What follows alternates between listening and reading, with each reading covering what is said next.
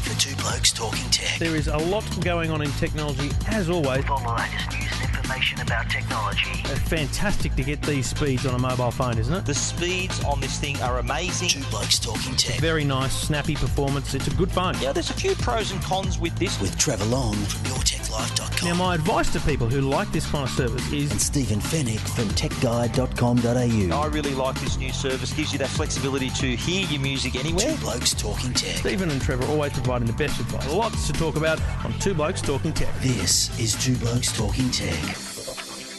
Thank you for listening. Thank you for Adelaide. Two Blokes Talking Tech, episode 248. Thanks to the good people at Netgear and the Arlo range of smart home security cameras. And we are here with the Force and whoever the heck they are here in the Tech Guide studio. My name's Trevor Long from EFTM.com.au, and joining me each and every week, the other bloke talking tech, Stephen Fennick from TechGuide.com.au. G'day, mate. G'day, Trevor. Welcome to the Tech Guide Theatre. The Tech Guide It's studio. Kylo Ren, it's Darth Vader, and a random generic stormtrooper. I do have an affiliation with the dark side, definitely. Yeah. Anyway.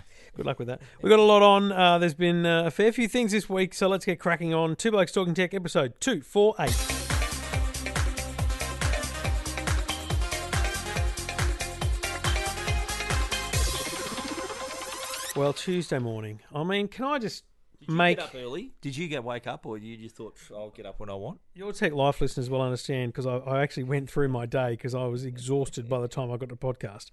Because of the timing of it, and I was worried it was going to go 2 hours like the last one did, right? Was never gonna I had to go on I do the grill team at 6:20. I couldn't risk driving from my joint up near Hornsby into the city because, as you know, it requires passport clearance. That's right. It takes 2 hours. Yeah, that's right. 45 minutes at best. And so I got up at 2:15, drove to Triple M and watched it from there. Have you heard of a telephone? Can't you do it over the phone, mate? I did my radio over the phone. The best radio is done in studio. Yeah, I know. I do 2GB in studio, but... Yeah. Anyway, so I was up early. I was sitting there in the Triple M studios watching the event live. And it pretty much... So just you and the cleaners were there, were you? No, mate, I don't want to break to you, but behind the scenes, as you know, there's hard-working people. Sure, Gussie didn't get in till like a minute before the show, but everyone else was in hours beforehand. Preparation. Yeah. Preparation's everything. MG's got an Apple Watch too. Very interesting. So the event was pretty much exactly what I expected it would be. He did address the FBI, just quickly. Yeah, it was very quick. Yeah, that surprised me actually. I thought, well, is he gonna kind of cross the sort of the product bit with the business bit, the political bit? And I think what he said was genuine and timely. I think because today in the US was when they're going to be talking to the FBI again, Which they didn't have to do in the end. Yeah, well. So The FBI's found someone else to crack the phone.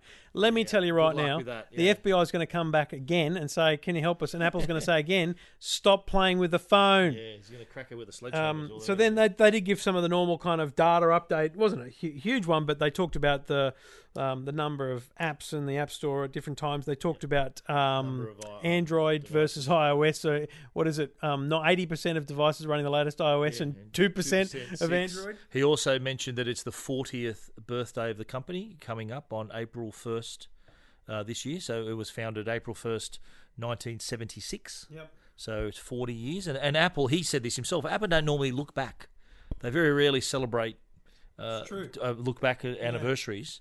But this time he thought, 40 years. And so he mentioned that briefly along with the FBI stuff, but then got straight into the other products. Before they got the product, they talked about a few initiatives. Firstly, environment. We won't do it, I'll be honest, because we'll talk about the more important stuff to our listeners, which is the devices. But they did try and, again, talk widely about their environmental credentials, which they are very proud of, their solar or renewable energy power at their offices, not factories, offices, their recycling program. They have a very cool robot called Liam. I'd love to see... Because it'd have to be thousands of them, like in one room kind of thing, dismantling a phone. Yeah. So it picks up a phone, it knows what it is, it pulls it apart. Look, very, very cool. Someone on Twitter asked a very interesting question. Well, who do they use to recycle Liam when he's at the end of his life? So it's okay, he's recycling phones. What about him? Do they get another Liam to do it, or what do they do? Liam's going to be looking over his shoulder. Yeah, be another Liam, be Liam Neeson. He'll take him out. I'll find you. He says, I will find you and I'll kill you. And so they did the green credentials. Then they talked about health, an update on Health Kit Plus. They introduced a new thing called Care Kit, which is essentially a way for app developers to do that little bit more with health. And the best example of that, and it rang very true to me, the discharge notice from hospital. Now I've been to hospital twice, once for my arm, once for the no need for children anymore situation, and in both. I thought you hadn't done that yet. Yeah, absolutely. Sorted, sweet. Well, As makes two of us. As soon as Harry was born. Yeah, that makes two of us. Anyway, too much information for the old listener. Thanks very much. But as being discharged in both occasions, given a piece of paper, A4 bit of paper with a bunch of instructions. Yeah. Now, let me be clear, the first instructions are not ones that would ever be broadcast. They were quite interesting. But with the arm, it was, treat the wound and all that, wasn't it? and when you got to come back for a checkup. Pardon the pun. You got to come back and to do some tests. Or I think they call driving it off the road. Clearing Yeah, the stop pipes. it! Just stop it. Clearing the pipes out. Certain number of times. Anyway, so with my arm, I had clear instructions. I had to, do this, don't do that, do this. Yeah. And with a lot of medical discharges, you've got certain medicines you've got to take, etc., etc. Yeah. And the idea is that should be digital, and it should be variable depending on how the patient is responding. So if you're taking 2 of these a day for X number of days, well, why shouldn't the doctor or the app be able to look at how you're reacting to that, medication?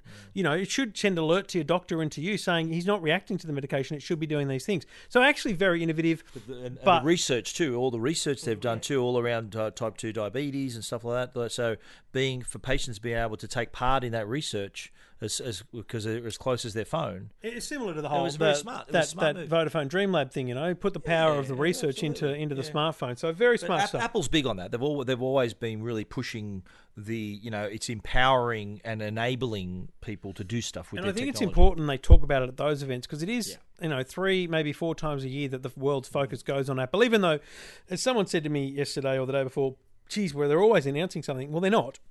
It's just that we're always rumouring, then confirming, and then the announcement, and then the wash-up. So the halo around any event is quite long. So it looks like it's happening all year round, which is what Samsung and LG and everyone else bloody hates. Absolutely. So it's important that they do talk about that. But then let's talk first about the iPad. iPad Pro. iPad Pro, again, as we expected. As iPad Pro, by the 2 blokes. 9.7 inch. It's essentially the iPad that you know and love in size, but the power, the performance, the screen, and the accessory capability, i.e. the Apple Pencil, of the iPad Pro that was launched last year. And the A9X processor. And now the iPad Pro family, which is the 12.9 monster that we saw last year, now the 9.7. And I think that this category... So they've got their iPads and they've got the iPad Pro. This is the tablet as a laptop replacement category for Apple now. It's got the power. They've got the keyboard accessory. So I think they're taking on the Surface Pro 4 audience. That people who are thinking, look, do I need a laptop? Do I need? They talk a lot about the laptop thing again. Well, I'm still not convinced by PCs. Remember they were saying all the people who've come to the iPad Pro from using a PC. Remember the Windows PC? So they sort of had a bit of a tongue-in-cheek crack at that. So for a company that doesn't do research, they seem to have a bit of research. They do a lot of research. But no, I think that's obviously what it has the power. So not only can it be used with the writing on the screen, but it's also got the power to replace your laptop. Yeah, I like the iPad Pro for what it can do, but I don't like the size of it. So this is perfect for me. Yeah. I'm quite excited about the device because too heavy for you, is it, mate? The big yes, mate, just heavy? A bit too heavy. I've got to say, I love the big iPad Pro. I can't go back to a smaller one now. The big screen's got me. I prefer 12.9. Go big, go home, or go home. What are you laughing at? What's funny about that? Just a funny man. So you like 9.7? Mm-hmm. I like 12.9. Okay. That's it. As long as it works, that's all I care. Absolutely. It's how you use it that counts, as they say. The proof is, do with it that counts. Proof is in the pudding. But I like the idea, and I said this on the Today Show. I like the idea that parents can have the Apple Pencil and give it to their kids, and they can see their kids draw and play on an iPad that's teaching them how to use a pencil, because a finger or a stylus. See, the thing about a stylus, and this is the thing that people that haven't properly used an Apple Pencil don't understand. It's not just a line on a screen. It's an intuitive, smart digital accessory. That's why it's so expensive.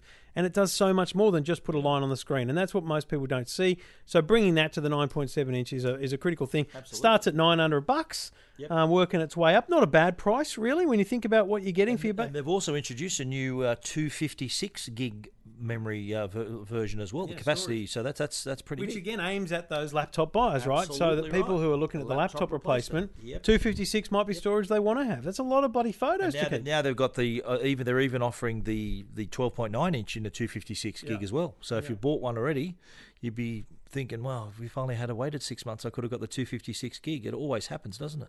Always Apple the way. should Never. offer an upgrade program. Never look over your shoulder when buying technology, let's be clear.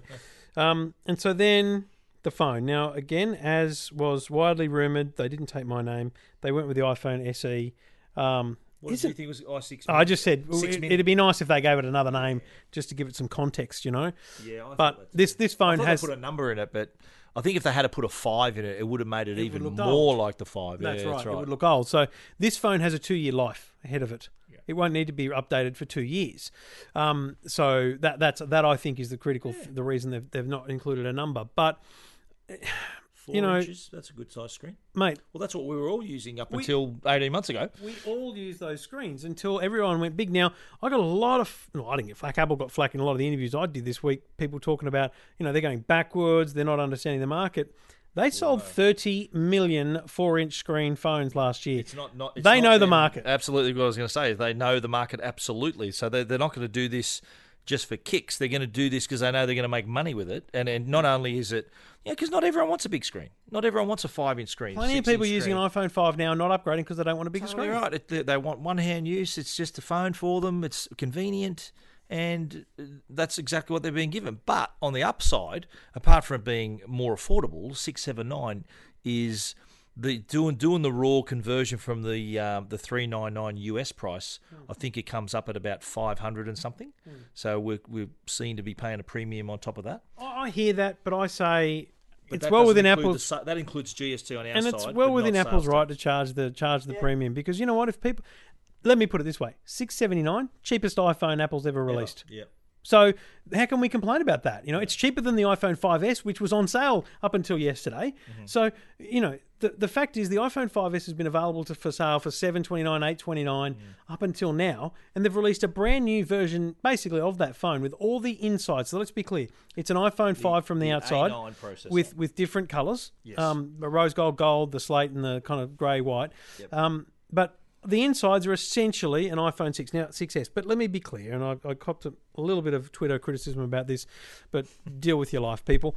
I'm not saying it is exactly the same, because yes, there is some differences, but for the average Joe, 95% of people, it's essentially you choose the screen size, you get your phone. Yeah. I mean, most people don't know that the camera on the iPhone 6 Plus has optical image stabilization. The iPhone 6S doesn't. But essentially, who cares? The camera's as good as what there is on the flagship product, Which as is the processor. Which so was the problem with the iPhone 5.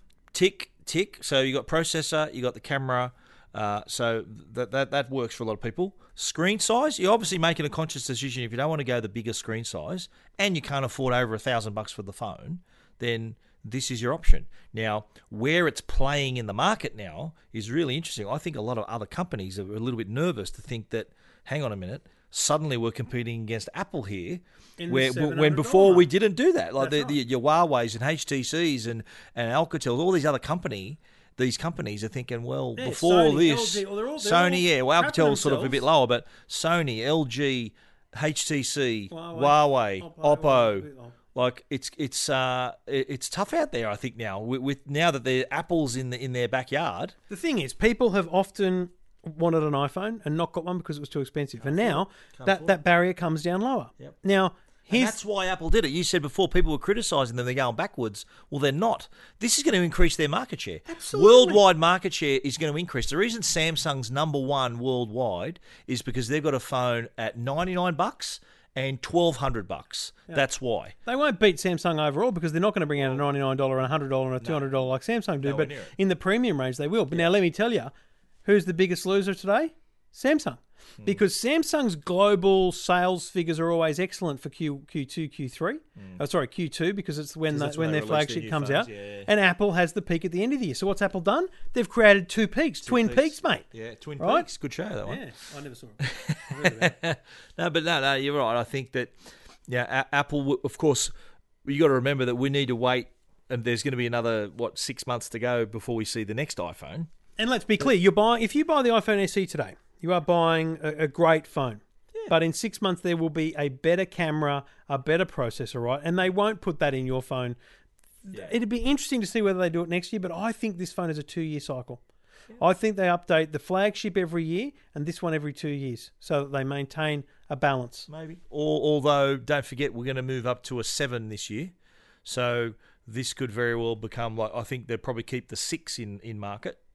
So the 6S will stay in market. There'll be an added layer. Yeah. So it's going to be, at the end of the year, you'll have a 7, whatever configuration. Well, right now you can buy an SE, a 6 or a 6S. Yeah, but at the end of the year, you'll be able to buy a 7 and 6S. 7 plus, whatever it's going to be called. 6S. You'll be able to buy a 6 and the SE. Yeah. So there's going to be 3 layers of phone. There's still 3 layers right now. Yeah. You can buy the 6 and the 6S now. Yeah. Can't the 6. I'm not sure. Can you still buy the 6? You can, yeah. Okay. But 6 and 6S are, kind of the same model. They look the same. Yeah, but there's a price differential, right? Yeah, but it's gonna go even one layer deeper. It always maintains that three phone range, or let's call it 5 phone range. Up until this week, it was 5S, 6 and 6S, 6 Plus and 6S Plus. At the end of this year, it's going to be SE, 6S, 6S Plus, 7 Plus. And then I think it'll be another year before they bother doing anything with the 4-inch. Because then what they need to do is they do need, after 4 years, they need to change the design of that phone. Yeah. Put the curved edges on it and bring it down to an iPhone 6 look. I think, and how they've done it now, where the 5 has sort of become the SE, then maybe the 6 will become the SE. Yeah, but it can't because they've got to have the 4-inch screen. No, but use the redesign, use the design, just re-engineer, just retool a 4-inch phone to look like the 6. So interesting times. The full details of the press conference, the full details of the pricing are at techguide.com.au and EFTM.com.au. We get up early so that you don't have to. And Did we ever? What about the Apple Watch? You're going to mention that real quick. The price has dropped. Bands. But no, has the price dropped in Australia? Yeah, $4.29 instead of $4.99. Right, okay, cool. And then some new bands. Black Melanese Loop is a smart move, I think, because I like the Melanese Loop. That'll match your phone. I've got a silver phone here. Silver watch. Yeah, I think I like the Melanese Loop, but it just looks a little feminine to me. Really? Oh, look, I've seen that. I've seen blokes wearing it, and it doesn't look bad. But every time I go to put it on, I just feel like it just feels weird. You got a bit of a weedy wrist there, mate. What are you doing? Oh well, mate. Sorry, I haven't. How many links did you have to take out? Not involved in scrums and tackles in my life. How many links? I took out 2. What did you take out? 8 out of yours? I don't know. 3 and 2. 3 on one side, 2 on the other. So you took 5 links out. I think took so. 2 out of this. Maybe 3. I don't know. 2. Why are you being like this? I don't know. I'm just saying. We're talking about watches. It's on your wrist. And what is it with you and size? It seems girth to me that is also not an important measure.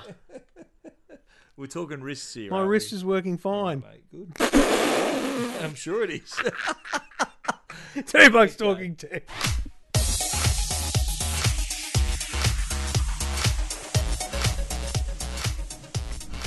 Well, LG held a really interesting event. I have to say, it was to launch their new TV range, but they took it one step further than just sort of standing in front of us and telling us screen sizes and prices. It was a really interesting setup. It was held over at Foxtel. It was hosted by Matt Shervington. They had a couple of special guests. Well, they had our good mate Grant Vanderberg, who's a listener. Hey, Grant. He was there. Did well. He went for a bit of a presentation. Went for a bit of a casual but professional look. It was excellent. The black polo tee. Played it well. He's a fit man. He plays his cricket. He does, yeah, there you go. I liked how he had his... I reckon he'd have a similar size wrist to me. There you go. Well, are you saying that Grant Vanderberg's got issues? What are you saying? Yeah. Not at all. But I did like his presidential prompters, those little... on the angle. That was really smart. So you can't read at the back of the room what they're saying. So it was all down there. It was all private. But he did a good job. It wasn't even like he was reading off an auto cue. It was very natural. Saying he was reading on... I think that was for someone else. No, it was... Shervo looked like he was reading off an auto cue. Struggled. Grant did a good job. But the other people they had there was Patrick Griffiths I was there. from Oh, sorry. Dolby Vision. Yeah, Trevor Long was there and Stephen Fennick was there. But they had Patrick Griffiths from Dolby Vision from Hollywood. Yep. They also had Peter James, who's a really famous Australian World-renowned cinematographer. He's a member of the Academy. He shot Driving Miss Daisy, which went on to win Best Picture Oscar. He worked on Wake in Fright. I learned back in the day. He's been involved in a number of films, and it was just fascinating to hear them discussing the main features that LG were talking about, which is HDR, high dynamic range, but the thing with LG, the secret sauce in their HDR is the addition of Dolby Vision. Now, it's sort of HDR, it's like HDR on steroids. Dolby Vision adds this color depth and all these extra bits to making the wider color gamut and making it look even better. Anyone that knows digital SLR cameras will know about your f-stops. And what I took out of the event was that the OLED, we all know the OLEDs are blacker than black and whiter than white. But what I took out was what that gives is a bigger volume of colours over a wider range of stops, and they actually call them stops. And, you know, your cinematographer was talking about how, you know, film is this number of stops. It was very interesting to think that is the kind of nerdy thing that people are dealing with, because who would know? You're just looking at a TV screen, right? But it did interest me that the LG's advantage is it dips way down into the dark scale, because it basically creates a whole range of colours below what most things just show zero, and it's got like minus 200. But it didn't actually go quite as high in colours than as some of the others. So it's a compromise at a very small level at the top. Yeah. But gee whiz, it graphically proved and represented the advantage of OLED in the market. And and we talked about this before, and I'll say it again. This is the interesting thing that LG is going to do. They're going to push this OLED. They're going to push HDR, because HDR is in other products as well. And they're going to try and create a conversation about TV. And I think that's what I took out of the other day was they're trying to create a conversation about television picture. Now, the best example of that is the OLED challenge. You walk into a Harvey Norman, JB Hi-Fi, whatever it is store, and they in most stores they'll have set up two TVs, one of their LED TVs and their OLED TV. Not because they're trying to bag the LED, they're just trying to say here's the difference. Show the comparison, yeah. It's not going to make people buy LED because they're probably not coming in with that money in their pocket. But what it will do is educate them, and I think it creates brand awareness. So I think LG then becomes the brand they think about. Yep. So I think that's the cunning strategy here from Grant and team, is to say we accept people. Not all people are going to spend $5,000. Although I did have a caller the other day on TUE going to buy a $9,000 TV. Like, he was pumped. Good luck to pumped him. about it. We should point out, though, that it wasn't just OLED they're talking about. They've got a whole family of Super UHD and all their LED products, even full HD products, which make up now a smaller part of the range. But it's the story they were telling. I like the line they used that, you know, what is HDR and why should you care? That was kind of a really like a bold first step to educating the customer, because just like when Netflix was introduced, suddenly everyone was wondering about their Wi-Fi network, making sure they could stream that content.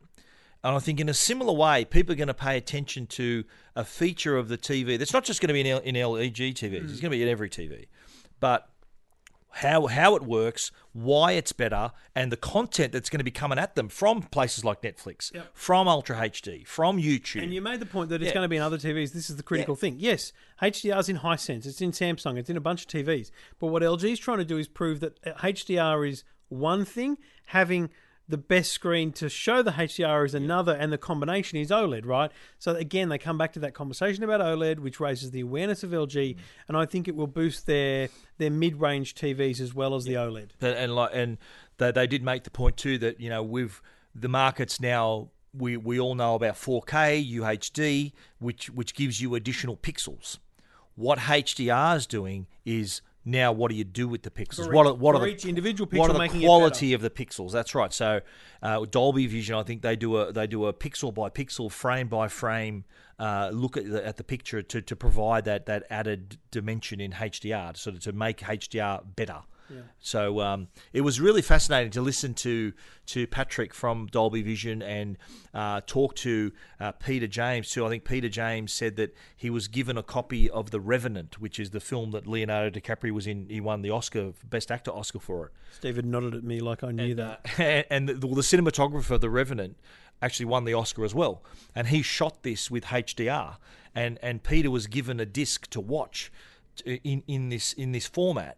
And he said to me, he said, look, I was only going to watch 10 minutes of it, but I was so taken in by how he used the HDR that he ended up watching the whole movie. One of the judges for the Academy Awards is only going to watch 10 minutes of it. I thought that myself. Yeah, but interesting. He must have a lot to watch. He's got a lot to get through. But I think that's the point, isn't it? Yeah, you're meant to watch them all and vote. But he is a member of the Academy. And a lovely guy too, so you'll be hearing from him. He was very good. You can listen to the Tech Guide podcast next Tuesday morning, and that'll have those interviews within it. Details about the LG range of television is at techguide.com.au.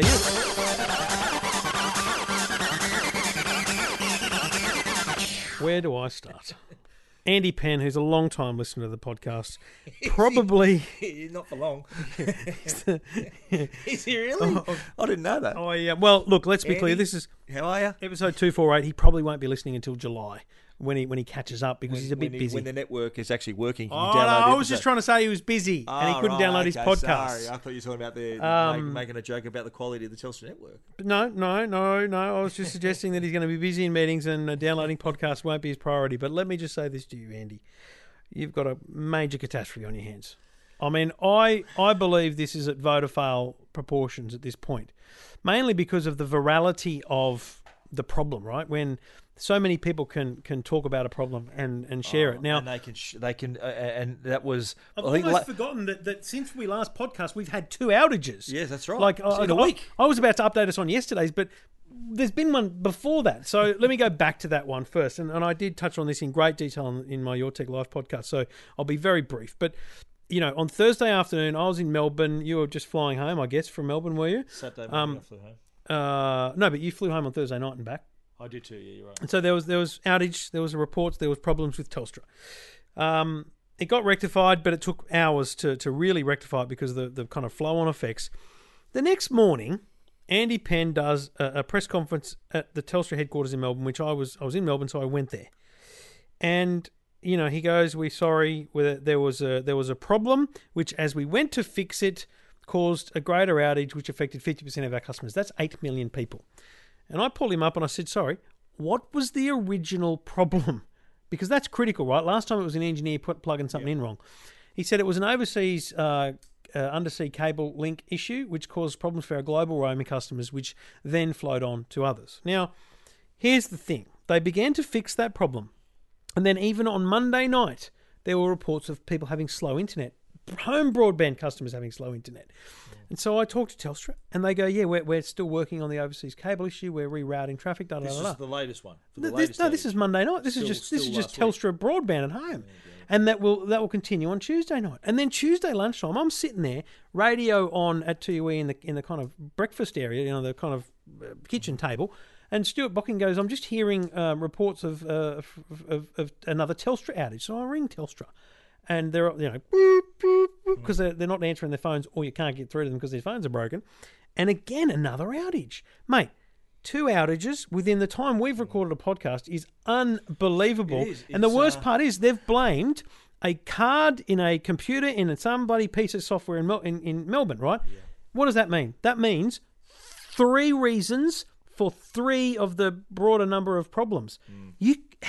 I think they'd be better off saying that engineer keeps plugging the wrong cable in. Yeah, I think it's Telstra, and this is from their own mouth, is the best network in Australia. Yep. So therefore held to a much higher standard. Would you agree than the other networks?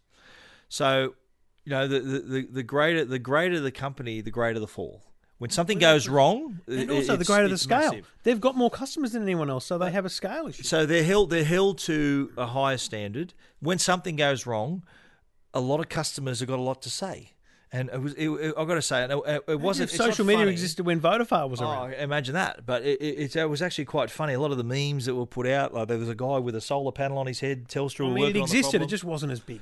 Well, you know, I had some of my readers getting in touch with me saying, "Oh, I don't know what I'm going to do here. Like the Telstra store's got no idea when it's going to be back on. I think it's time to look for a new network."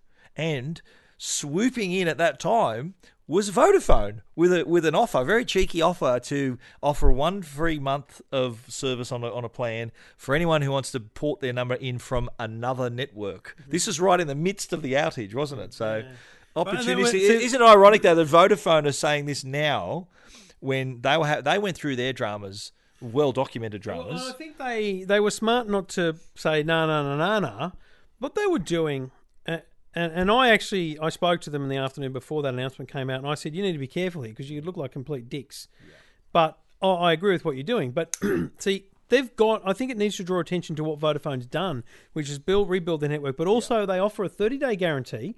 So if you join Vodafone, and it's crap, you can get out of it. Absolutely. So that's available to Telstra customers today. Yep. They've got a data workout. You switch to Vodafone, you get 2 months of free data. 2 months of free data. Not just a free data day. That's right, of 2 months. Yep. Plus now you're getting one of the months for free. So there's a compelling excuse to change because the fact is most people won't switch, even though they're grumpy at Telstra. When I say to people you're getting a free day of data on the 3rd of April, good news, 25 hours worth because of daylight savings as well. Yeah, that's right. And they say, that's not good enough. I say, well, what are you proposing? What would make you happy? Yeah. And if you can't answer that question, change bloody carriers. You know what would be fair? A free month. That's never going to happen. Give them a free month. Never going to happen. Well, look, just look. Although they've been out for about a week and a half now, so it could. It's adding up. But I think is Telstra now becoming the situation now where I mentioned earlier how they're held to a higher standard. Now, in newspapers, I remember whenever I call this the pit bull theory, right? When something goes wrong, there's a story of a pit bull attacks a kid, and it's a story. So for the next week, every pit bull dog attack is news. Now, pit bulls aren't suddenly rising up and attacking people. It's just that now we're paying attention to it. That's sort of my pit bull theory. Is this now happening with Telstra where any little thing is now going to be reported on? Any outage that any little, if a bunch of customers on Telstra, on Twitter, get on there and say, my phone's not working. Hashtag Telstra outage. Totally, Are we seeing that? Is that what we're seeing now? Now, and I worried that I was falling victim to that very theory, okay? Because I can be quite vocal in many circumstances. No, really? Yeah. But even on Tuesday, when they had their lunchtime outage, because it's just lunchtime, It's just something you do in your day with Telstra. Yeah. I didn't just tweet, there's a problem. I checked their service status page. I saw problems. I then checked what Twitter was saying, Telstra was saying themselves, which was, we're aware of an issue we're investigating as a priority. Yeah. And that's when I went with it. Because if Telstra's saying that, I'm sorry, that's an issue. You read Telstra's tweets, because they're very good on social media, and they don't just say, we'll investigate. They say, have you tried this, have you done that, to a lot of people. They're the people, they know that's not a real big problem. Off again? So they said? Mate, they said that to a couple of people on Tuesday. Now, one of the things, here's the tricky bit. I've spoken to a few network engineers at different networks because Telstra people really aren't talking. And there's a thing called a signal storm. And that's what happened last week. Basically, they had a problem. And basically, everyone had to go off the network and reconnect. Yeah. And that, in telco terms, is called a signal storm. And it just screws the network because there's too many people. It can't handle that load. Yeah. My bottom line here is there's been multiple outages. And there have been 3 excuses given. That is a fundamental problem with Telstra behind the scenes. You don't think it'd be worse if it was the same thing that happened again? I think I'd feel better about it. If one thing happens, they've fixed it. It's not going to happen again. It's something else. Let's play with an analogy. I haven't thought this out, but let me say my car battery goes flat. 2 weeks later, the battery's flat again. 2 weeks later, the battery's flat again. Did I fix it correctly? Did I take it to the wrong person? Or was the battery gone? So let's say we didn't replace the battery the first time we did something else. And you would go back and if that was Telstra, you would say, we need to talk to those people. We need to probably fire those people and bring better people into that first round of diagnosis, right? Well, maybe it's not your battery. Maybe you didn't have enough oil in the engine, or maybe you didn't have. So then if my battery's flat one day, right, and then the next week I come back and the oil's gone and we have to get the engine rebuilt, and the next week we come back and there's a tyre off, Amanda's going to say to me, "Get rid of that bloody car." Yeah, you're not going to accept that. That's why that worries me greatly, and frankly. we haven't heard, like if I'm Telstra, I'm releasing numbers, dollar information about what they've invested in the network. But they haven't done that. Because Optus and Vodafone have over the years talked about the billions they've invested in the network, both in the tower front and the behind the scenes. But Telstra haven't been in the habit of doing that, though. But they have. They've talked about their network expansion. Networks, I tell you what they've done. I tell you what I think they've done. They have built new towers. They've put new things on the towers to give you 4GX, and they have neglected their core network. Now, when I say core network, I'm talking behind the scenes infrastructure network. I'm not talking about their mobile network. Yeah. I'm talking about their core network. And anyone from a telco world listening to this now will know what I mean.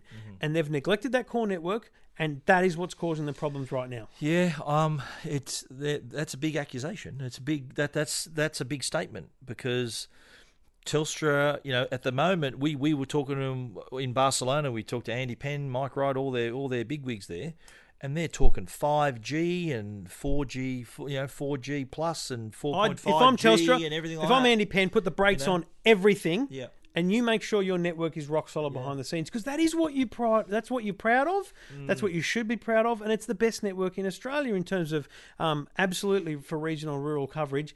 And in many technologies, it's also better in metro areas. I can imagine that they're not just sitting there and thinking, geez, that was a bad luck yesterday. I'd say pretty assuredly that they would be going through every detail, every screw, every nut and bolt. And the challenge for Andy Penn and his team is it's a big company, mate.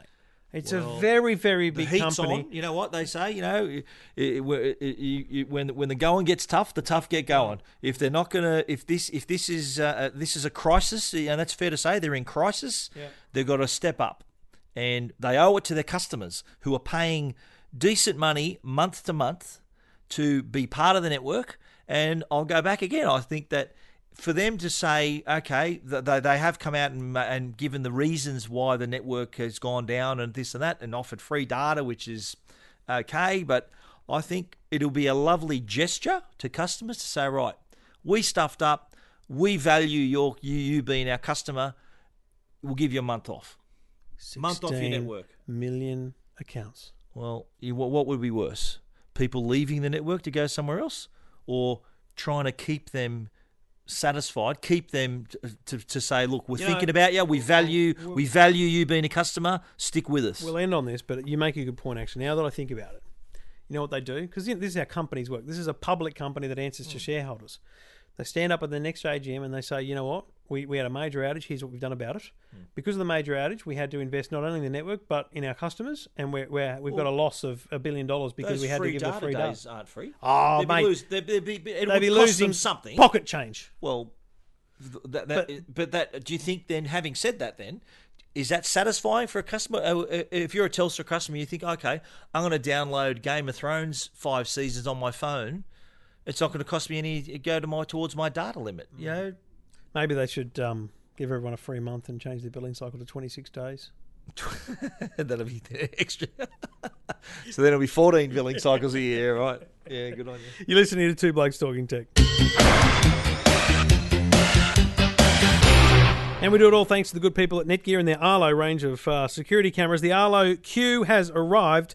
Keeping your family and home safe can be a challenge, but the Arlo Q is designed to be an easy-to-use security addition to any home with a bunch of features that will give you peace of mind. The Arlo Q lets you hear and see in perfect detail. It's got brilliant 1080p HD with night vision, so you'll be able to see what's going on clearly, regardless of the time of day, and it features two-way audio, so you can talk with anyone who's there. You don't have to be a security expert to install the Arlo Q camera in your home. All you need is an existing Wi-Fi network and the Arlo app.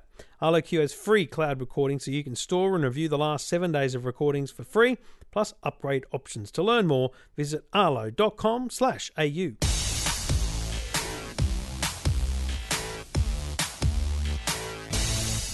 Well, junket time. We both enjoyed the hospitality, and we'll talk about Epson in a moment. We went down to the Melbourne Formula 1 Grand Prix with Epson on Thursday and Hisense on Friday, because Hisense put on a rather gala event for Hisense. This is a company that has basically just been chipping away at the Australian market. They haven't had gala events because they've just had great TVs kind of thing, at good prices. They went to a bit of trouble. They've invested in the Red Bull Racing team. They're sponsors of the team now.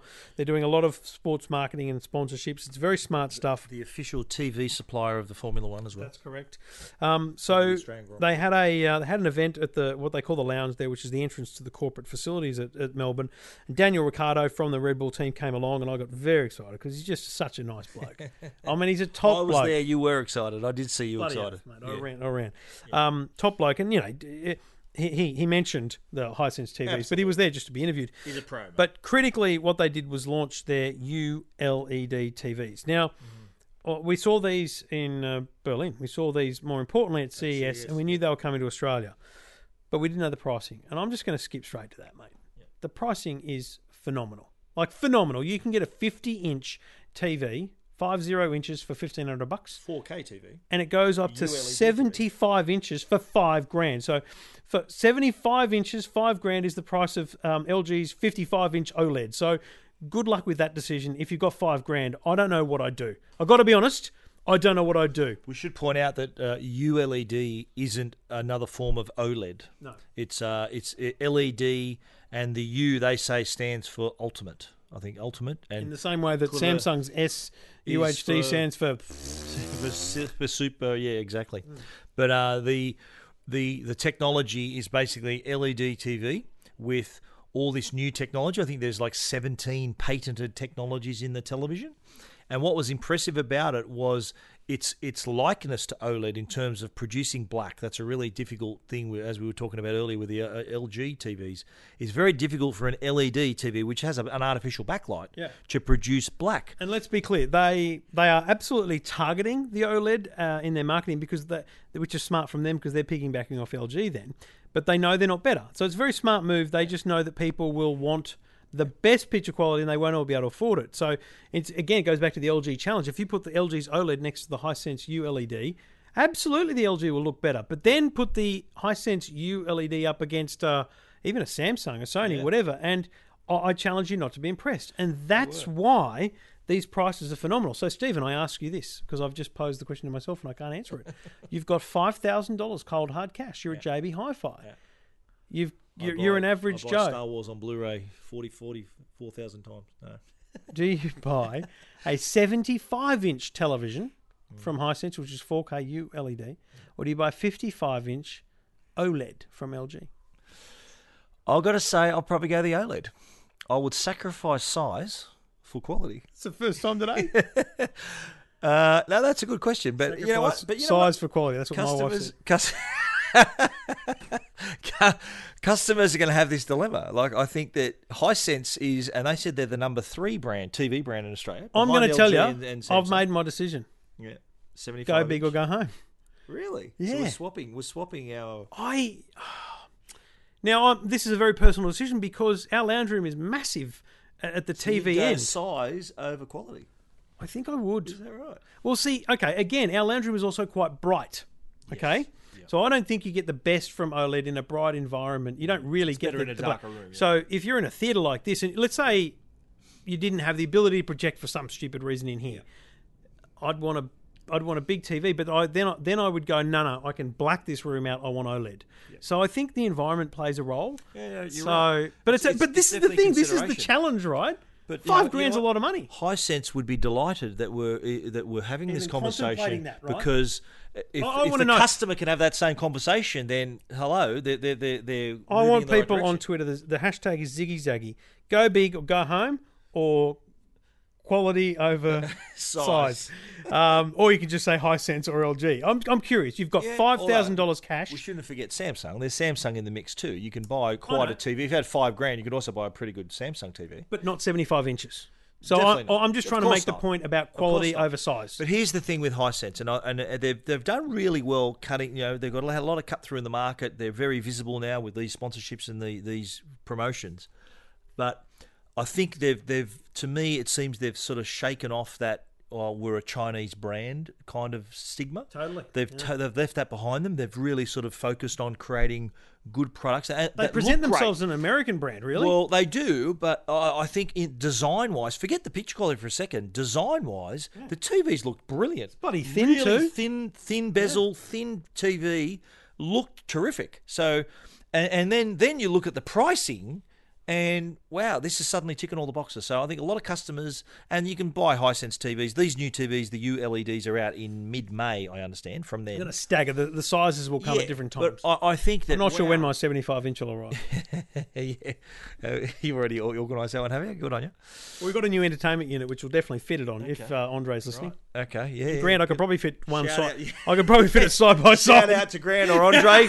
We're open to offers. First in, best dressed. We're open to offers. Andre, good to see you down in Melbourne. Grant, good on you. But no, I think, look, Hisense, good job. And I think that was a good fit with the Grand Prix. It was a great event to showcase. I liked how what was that guy's name from the US, the techie guy? Chris Porter. Shout out to Chris as well. He's another listener of ours. But he was sort of going through. We've named more listeners than we have. You realise we drop a lot of names. We're going to have to pick them up later. There's plenty here. But he used the example of the smooth motion processor of the TV. Sorry for Chris. LED, he did get the wind up. Well, they put the nerdy tech bloke on. Yeah, there was a woman standing next to me going like vividly winding him up too. Oh mate, he looked filthy. Well, he'd flown all the way from the US. It'd be like Dolby Vision bloke at LG getting the wind up. It'd be like, mate, you've just flown me here for what? Yeah. No, but I liked how he used the example of the Formula One as, like, if you'd like to watch sports and like action movies on this TV, you're not going to get that motion blur. So that was a good tie into where we were at the time, the Grand Prix, absolutely. The TV technology, and we got a chance to get right up close to it. I was looking really closely at this TV. I was going to say, get some glasses, mate. Just looking at the clarity and the detail in the picture, I was very impressed. And I'm a bit of a stickler for picture quality. I'm very fussy. This sounds like I'm pitching for a TV. I will get the TV to review, absolutely. Yeah. But this is my thing. It's the same. They get it back again, isn't it? No, they will. Same with LG, unless they're open as well. But the same with the LG. I find it important to watch your normal television. Yeah. I want my kids watching their shows. I want to watch my show. I want to see what it's like without the demo reel. Because that's exactly. You can rig the demo reel. We should point out that's right. So they've connected a hard drive to the TV, which is streaming native 4K content. So no upscaling going on. You're using every single pixel with this U-Butte vision that's just absolutely pristine. Yeah. So it's not kind of your day-to-day what you watch, but. Grant, I'll put my order in. 65-inch LG OLED. What do you want? 50, mate. You can't get a 50. You can't get a 65 for $5,000. Well, of course. $5,000, mate. Remember. So you still going the 55? Mates rates are you still going the 55 from Harvey Norman? Yes, I would.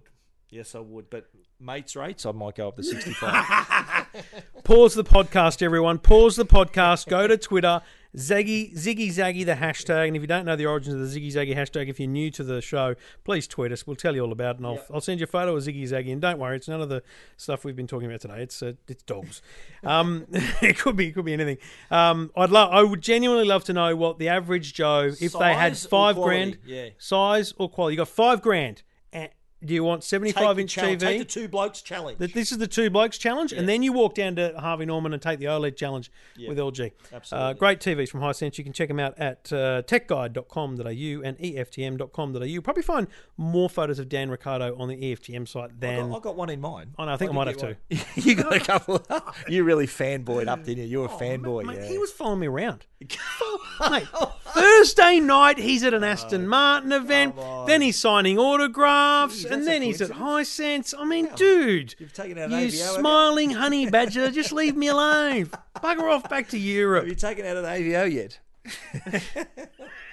How did he go, by the way? Just really quickly, Formula One wrap up, okay? Now, you've really become involved. Well, I have. It's only because of you, because I know you're a fan, just like you've become a Star Wars fan because of me, right? Technically.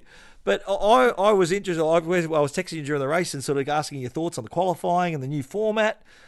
Thanks, Bernie. You stuffed it, by the way. 1 minute review of the Formula One. What did you think? How did it go? Qualifying was awesome, then appalling because the format was terrible. The Formula One race was unbelievable, mainly because it was a massive stack, which is always worrying to watch, but awesome because everyone walked away.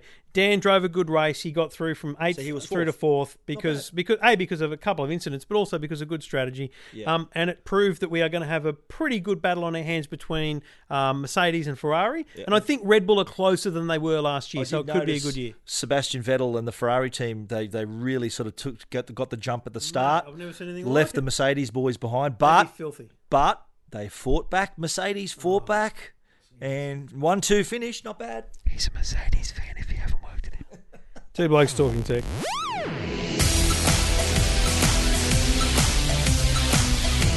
Well, there is an interesting development from Samsung. They've created that, they're a well-known company for creating obviously TVs and smartphones and things like that. But there is a part of a division of Samsung that is on the development side, that they have a program that actually brings together people from different fields, and they bring them together and to see what they can create using technology, trying to solve real-world problems, trying to sort of take the challenge on creating a new product. In this instance, they've brought together a neuroscientist and an engineer to come up with a product. Now, the product they've come up with is a sporting product. It's called the Brain Band. Now, this is a device that's worn around your head. It's like a headband. And it can detect the severity and direction of a head blow. Now, you think about the NRL, AFL, all these contact sports. A lot of talk about concussion right now. Concussion is a red-hot topic. Concussion rule. That's right.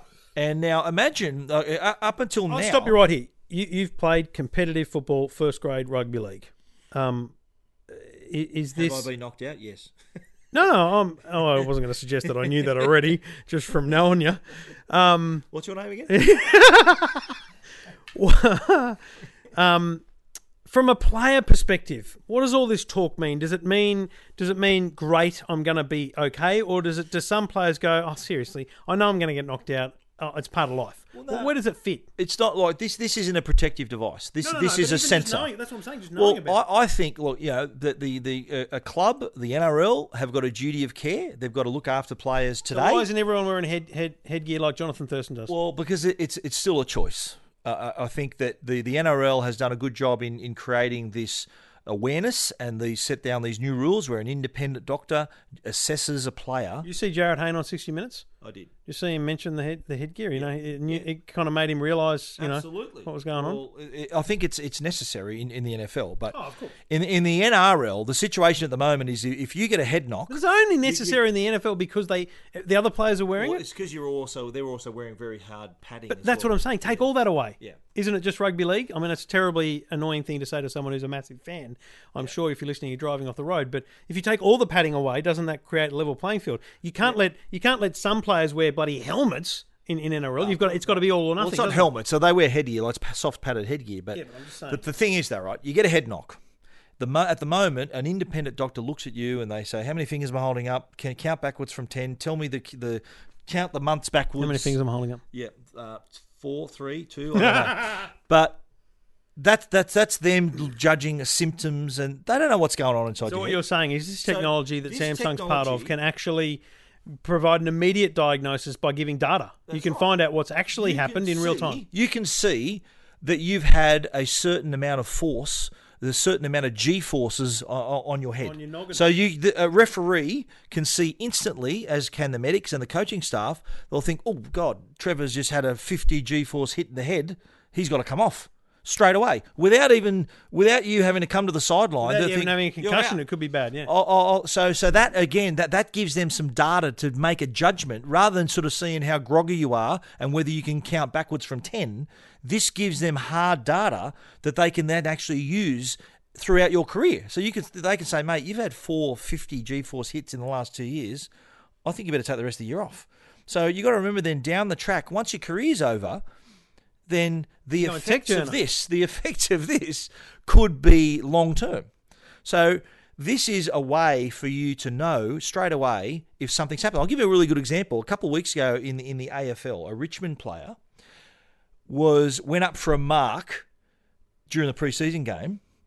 Trouble was, the ball was 80 metres away and he was concussed. He went up for a mark and they thought, what's wrong with this bloke? They thought he was suffering heat stress or heat stroke, right? He's a Richmond player, and they thought, they found out that he was actually suffering from concussion, but they couldn't work out when he got hit in the head. They had to his dial. They go through the video and they thought, oh, hang on, yeah, that happened. Took him hours to find the incident that he got hit. Now, if he was wearing a brain band, they could tell instantly, oh, he's had a head knock. He's got to come off. So here he was wandering around the field off his nut, potentially opening himself up to further injury.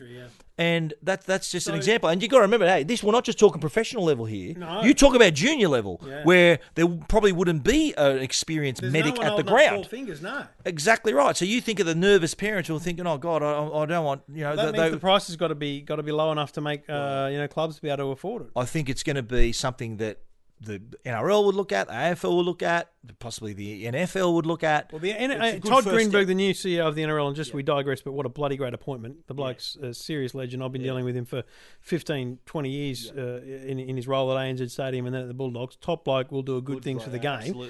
He was out this week talking about technology with GPS trackers and things that are going to be introduced to the game. Shouldn't this just be part of it? Shouldn't it be that, certainly begins to be a device that is available from the NRL before it's even made to be compulsory? Well, I think that it looks ridiculous now, but they can put that into headgear. Well, no, it looks like a headband. So like I've got pictures on Tech Guide of the it's no different to a taped headband that a lot of players would wear. I take that back.